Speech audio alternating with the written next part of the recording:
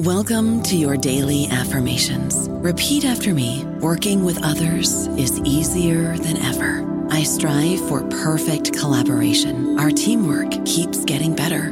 Yeah, affirmations are great, but Monday.com can really get you the teamwork you desire. Work together easily and share files, updates, data, and just about anything you want all in one platform. Affirm yes to start, or tap the banner to go to Monday.com.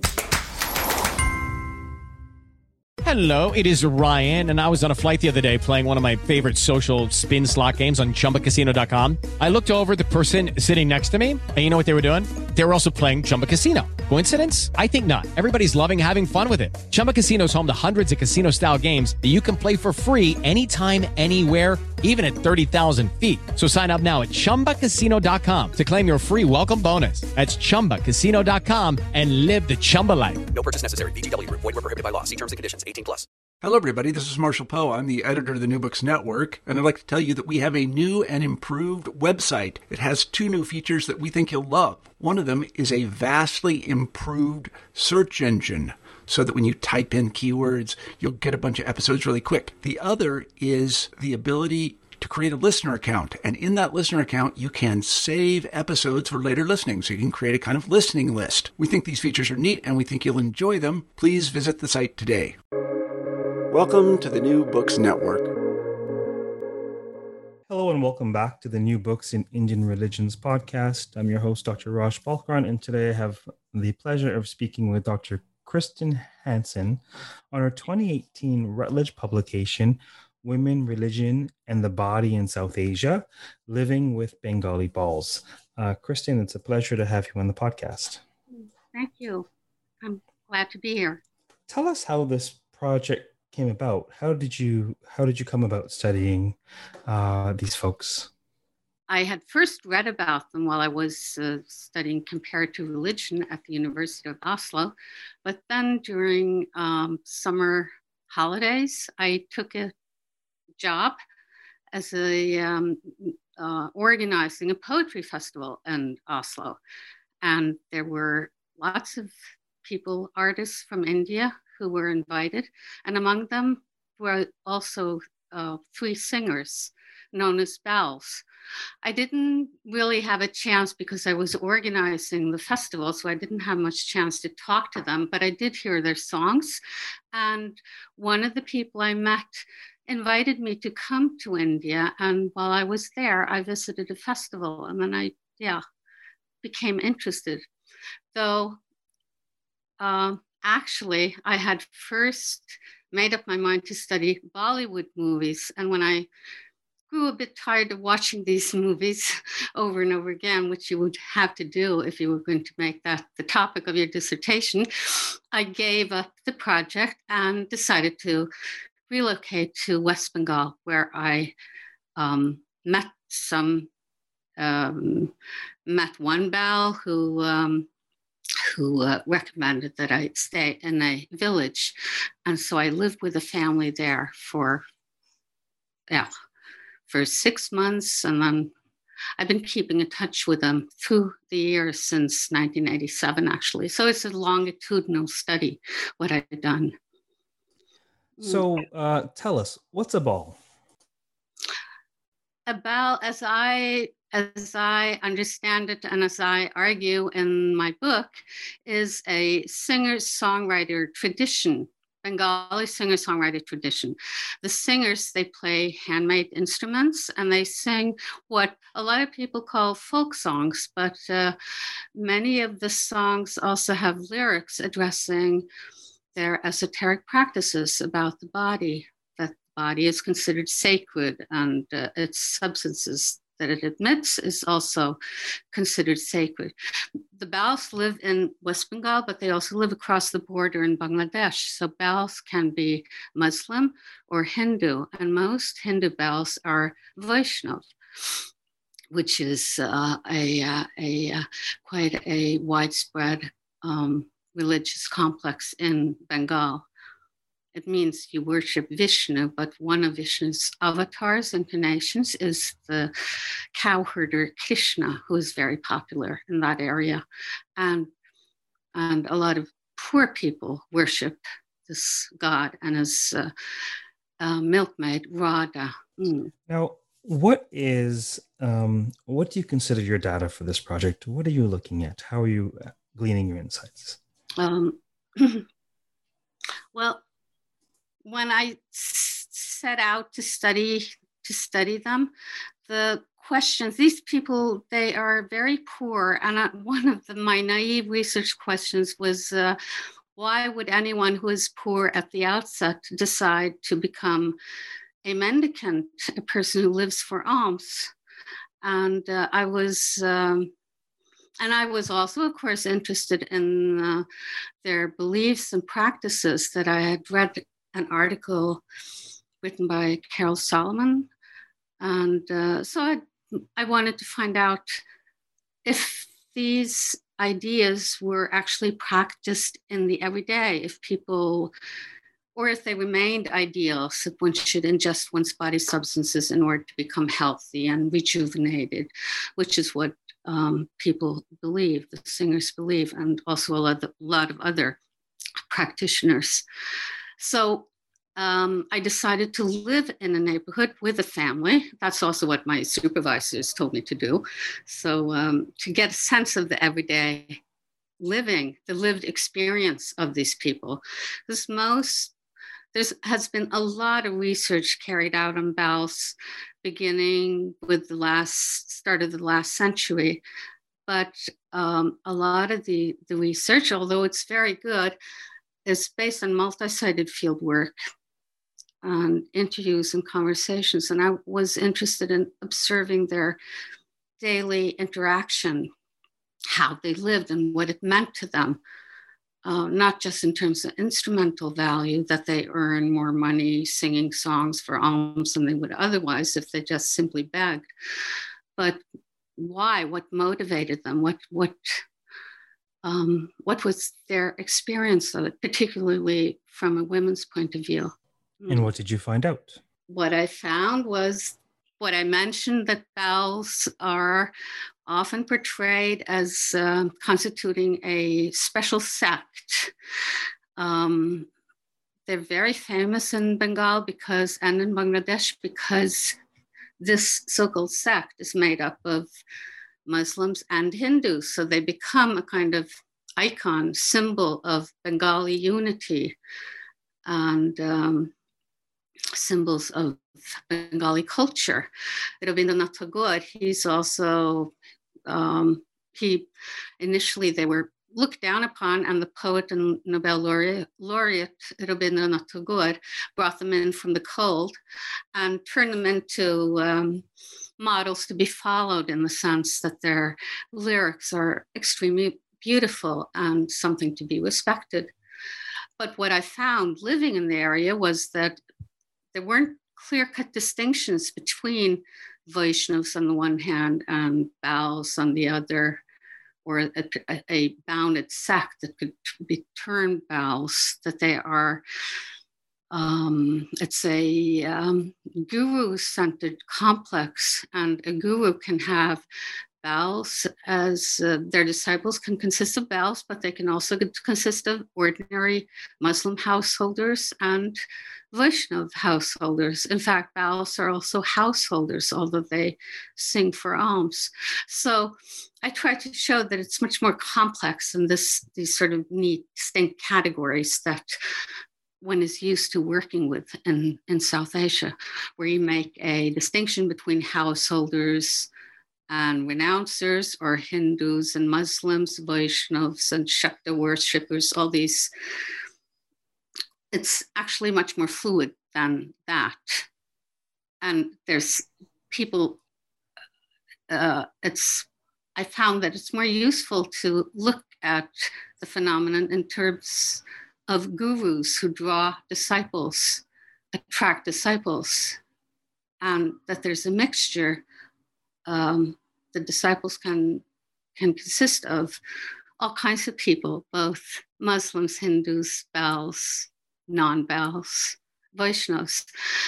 And these disciples learn from the guru, but they have to be initiated. So there are different levels of initiation that all these types of people may go through if they want to.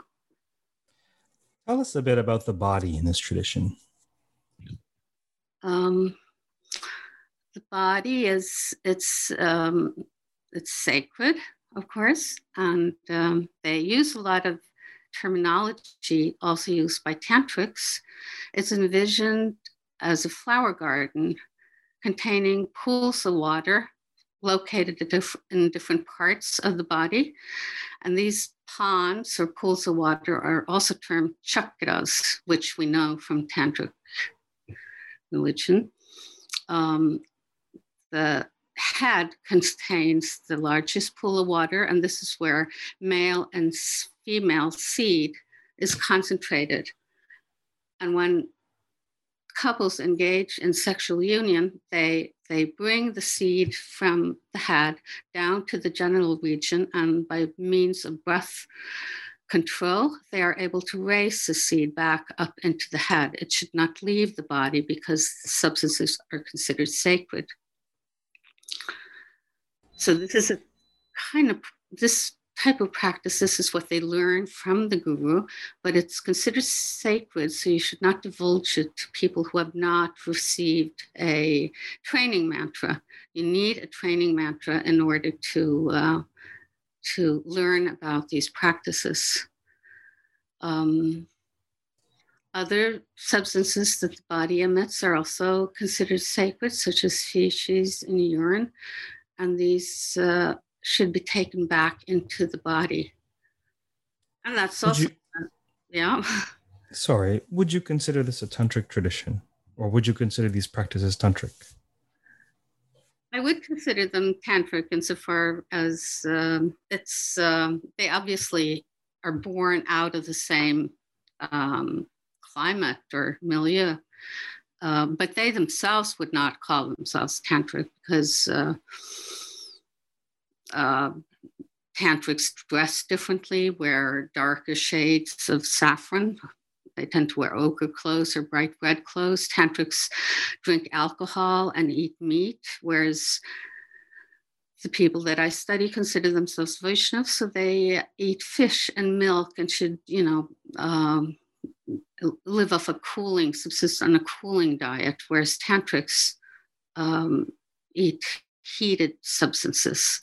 They also worship Kali and Shiv, whereas Vaishnavas worship Krishna and Radha. So they consider themselves quite distinct, but their practices are very much come from the same source, and they obviously meet each other at festivals and exchange knowledge, gurus between each other. So it's not as if they're, separated or. I don't know about you, but I'm very busy and I don't have a lot of time to cook. That's why I subscribe to Factor. Eating better is easy with Factor's delicious, ready-to-eat meals. Every fresh, never frozen meal is chef-crafted, dietitian approved, and ready to go in just 2 minutes. You'll have over 35 different options to choose from every week, including Calorie Smart, Protein Plus, and Keto. These are 2-minute meals. Factor meals are ready to eat and heat, so there's no prepping, cooking, or cleanup needed. They're flexible for your schedule. Get as much or as little as you need by choosing your meals every week. Factor is the perfect solution if you're looking for fast, premium options with no cooking required. Sign up and save. We've done the math, and this is important. Factor is less expensive than takeout, and every meal is dietitian approved to be nutritious and delicious. Head to factormeals.com/NBN50 and use code NBN50 to get 50% off. That's code NBN50 at factormeals.com/NBN50 to get 50% off. The group that you study very much evidence what I think of as a tapestry of Hinduism, Indian religions being a tapestry where perhaps historically, certainly within textual boundaries, you can disambiguate, Vedic, Upanishadic, tantric texts, but in practice, really, it's a tapestry. I mean, you'll see various texts and teachings and practices coming together in lived Indian religions in a way that really defies separating out the strands. So it's really fascinating amalgamation of practices you see in the group that you study. What do you think most surprised you about this research? I'm not Or sure. stood out to you, or what did you find most intriguing or interesting, or what fascinated you the most about this research? About what you found out? Well, what one thing I found fascinating was that how closely related their ideas about body substances and the body as a sacred entity was actually related to dietary practices. What they were preoccupied with was the food they ate, and they were constantly, because they were singers, they believed that when they sang their songs for passengers on trains, they felt that they were conduits for this, that they breathed life into the melodies they were singing, empowering other passengers. And in that process, they believed they lost their energy, that they lost their own vitality, that they lost their balance, their sense of balance. And so they would come home and they would look distraught. They could hardly breathe. They would fall down on the ground, and I would, try to wave a fan and cool them down and bring them water. And so it was surprising to me that they did not resort to ingesting body substances, but instead would try to regain their balance through eating things that they thought were heating, like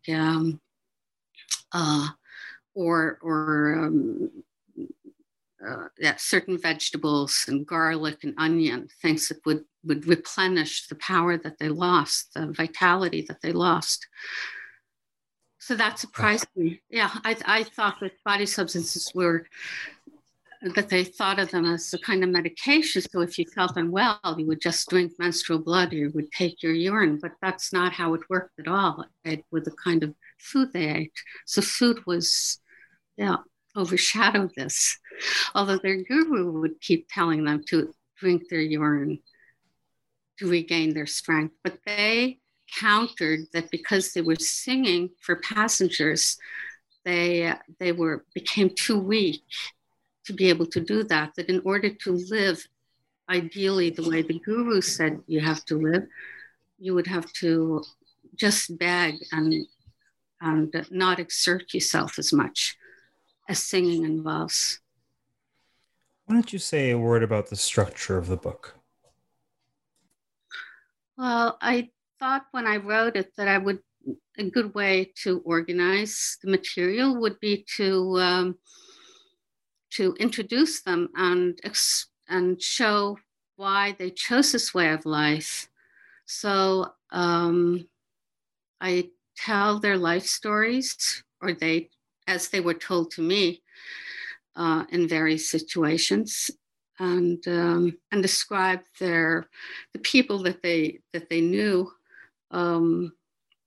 their neighbors and other people. So I place them in the village surroundings, and I continue to do that in the second chapter, where I focus on caste, because these people belong to the lower classes of society, and a lot of them are untouchables, as were the family that I lived with. They were untouchables, belonging to the leatherworking caste. And the stigma attached to that's also what I describe, that it is, and that the contrast between being untouchable, being viewed as dirty by upper caste, was something that they were extremely ashamed of, but that being a Vaishnav gave them a sense of self-esteem, that it was that they were very conscious of, that they were purified through becoming Vaishnav, and that the songs they sang were sacred, and their bodies were sacred. So it was to me, it seemed that was part of the reason why they became Vaishnav, not just for instrumental purposes, not just because it was a way of earning money, that was important too, but also that this was something that they valued, a way of life they valued, to become initiated and to see themselves as pure, clean beings. Did that answer your question? Then the third chapter, of course, tackles their religious ideas and their practices, and looks at the contrast between ideals and how they're lived. The fourth ties us into the begging, singing songs for alms. I also discuss performances. That's what Bauls are known for, of course. That's when they appear in public at festivals and concerts. And the final chapter is about a burial and a Vaishnava burial, where people that I knew were in charge. And that also shows that the boundaries between Vaishnavas and Bauls, if you can speak about boundaries at all, are extremely fluid, that they are Vaishnav in addition to being Baul, and that the ceremonies are what, in a sense, identify them as religious people, as renouncers, as sadhus, rites of initiation, weddings, and burials. What do you hope people would take away from this book?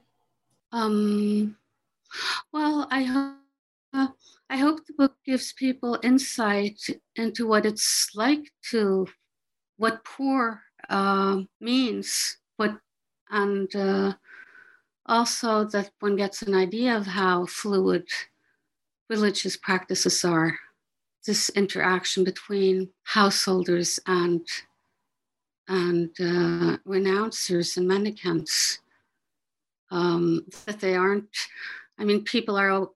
people always describe Bauls and Vaishnavas as marginalized. And of course, they are very marginalized from a middle-class, wealthy perspective, but they are not marginalized within their own locality. They are poor, struggling, like other poor, struggling, low-caste peasants and other types of construction workers and laborers. Is this a topic that you will continue to research? Well, yes, there's a lot of points that I would like to elaborate on. So I'm still producing articles about them. And one article that I'm working on now is about, I elaborate on the begging as Bauls and Vaishnavas as conduits of the sacred power, and I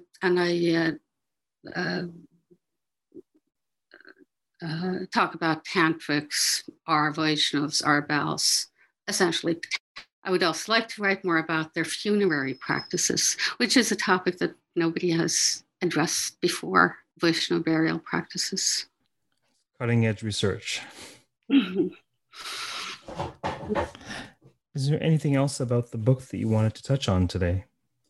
I don't know. Was there anything that impressed you as particular? Well, it certainly seemed to me that, obviously I don't know the scholarship of your subfield, but this seems to be a remarkably understudied group of people. That could just be my own ignorance because I'm not as familiar with your subfield. So I think it's sort of interesting to have a study on so understudied a group of people. And the second thing that intrigued me the most was the extent to which this group really defies categories along the lines of how we teach intro religion, intro Hinduism. Whereas in the life of practice, really and truly, rarely do you see these clean-cut categories of Vaishnava, of Shaiva, of tantric practices, of Vedic practices, and this group even pushes that further. It seems to me, where you see you see bhakti, you see tantric.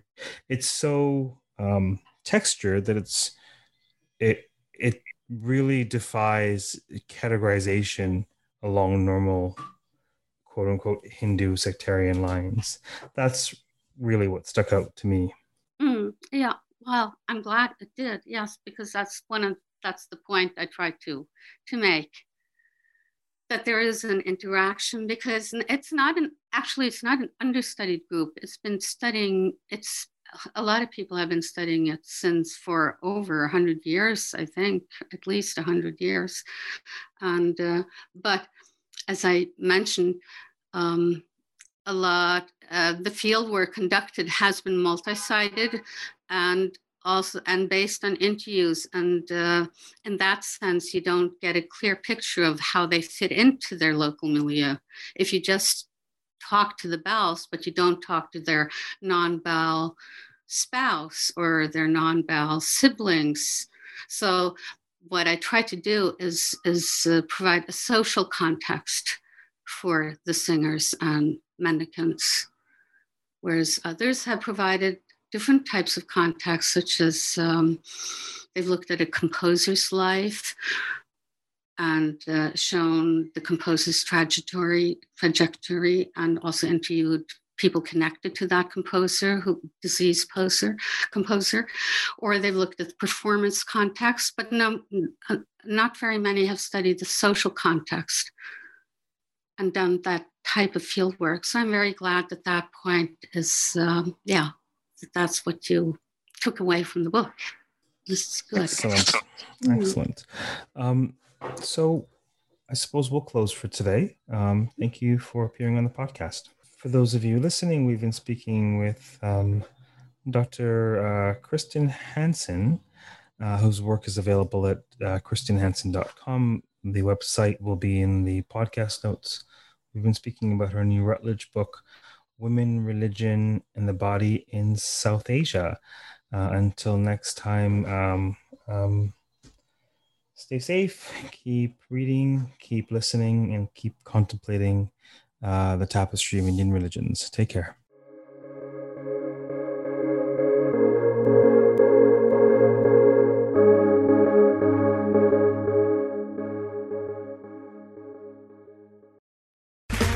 Okay, round two. Name something that's not boring. A laundry? Ooh, a book club. Computer solitaire, huh? Ah, sorry, we were looking for Chumba Casino.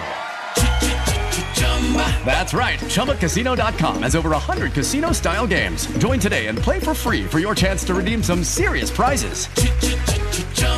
ChumbaCasino.com. No purchase necessary. Void where prohibited by law. 18+ terms and conditions apply. See website for details.